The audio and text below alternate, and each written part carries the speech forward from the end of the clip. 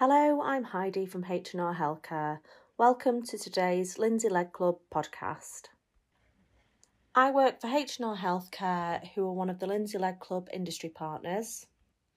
Today I'm going to talk to you a little bit about honorary contracts, what they are and how they've been key in supporting the NHS during the current pandemic. So what is an honorary contract? It's different from when you volunteer in the NHS because a contractual agreement has to be put in place when you're going in to do a period of work but you're employed by elsewhere. So you're not employed by the NHS Trust, but you need to go into that particular area to do a period of work, research or training, but you won't be paid by that organisation.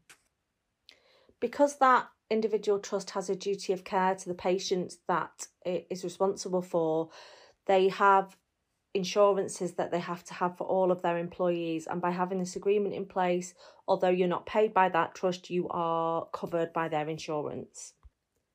Industry's worked very closely with the NHS for many years, so what's the difference in what I do on a day-to-day basis with H&R to what I do in the honorary contract that I've got with a local NHS trust? I am a qualified nurse. I've been qualified for over 20 years, and I visit various NHS trusts and I offer support where it's needed.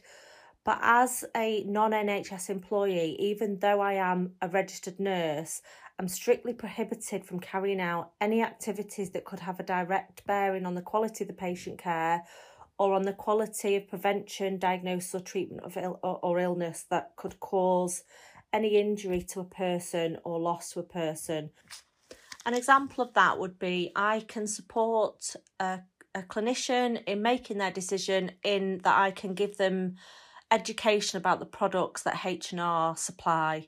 They then have to make the clinical decision on what a patient can have, but it's down to them. I don't have a direct influence. However, on an honorary contract, and I'll come on to a little bit more on my personal experience in a short while, but on an honorary contract, I would have a direct influence on that patient care. So I'm just going to talk a little bit about my personal experience with an honorary contract. When the COVID pandemic hit, obviously going out into NHS trusts was limited, but I was very aware that as a qualified nurse, I did have skills that could help when they were in such a stressful time. I had a discussion with another colleague who's also a qualified nurse, and we decided that if we could help, we would. So we went to our manager and asked if that they would support us approaching an NHS trust, which we did. And they obviously were very welcoming for us going in and working. My background is in district nursing and has always been in wound care. I've worked in wound care ever since I qualified. So it made sense for me to look for a tissue viability role. A couple of months into the pandemic, we started work with a local trust. And in that role, I am a tissue viability nurse. I'm one of the team. I do patient assessments. Anything that any of the other tissue viability nurses, I'm also expected to do. We do lower limb care, Dopplers, anything that's expected of a tissue viability nurse. And a lot of people will question, because I am employed by industry, how does that affect my role working in that honorary contract as a nurse?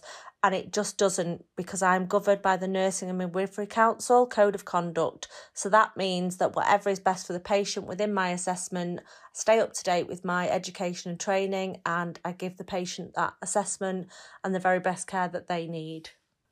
That's a little bit of a whistle-stop tour, but I hope that has been interesting and given you a bit of an overview on the difference between working in industry with the NHS and actually working on an honorary contract, and how this is key in supporting the NHS. Thank you very much for listening.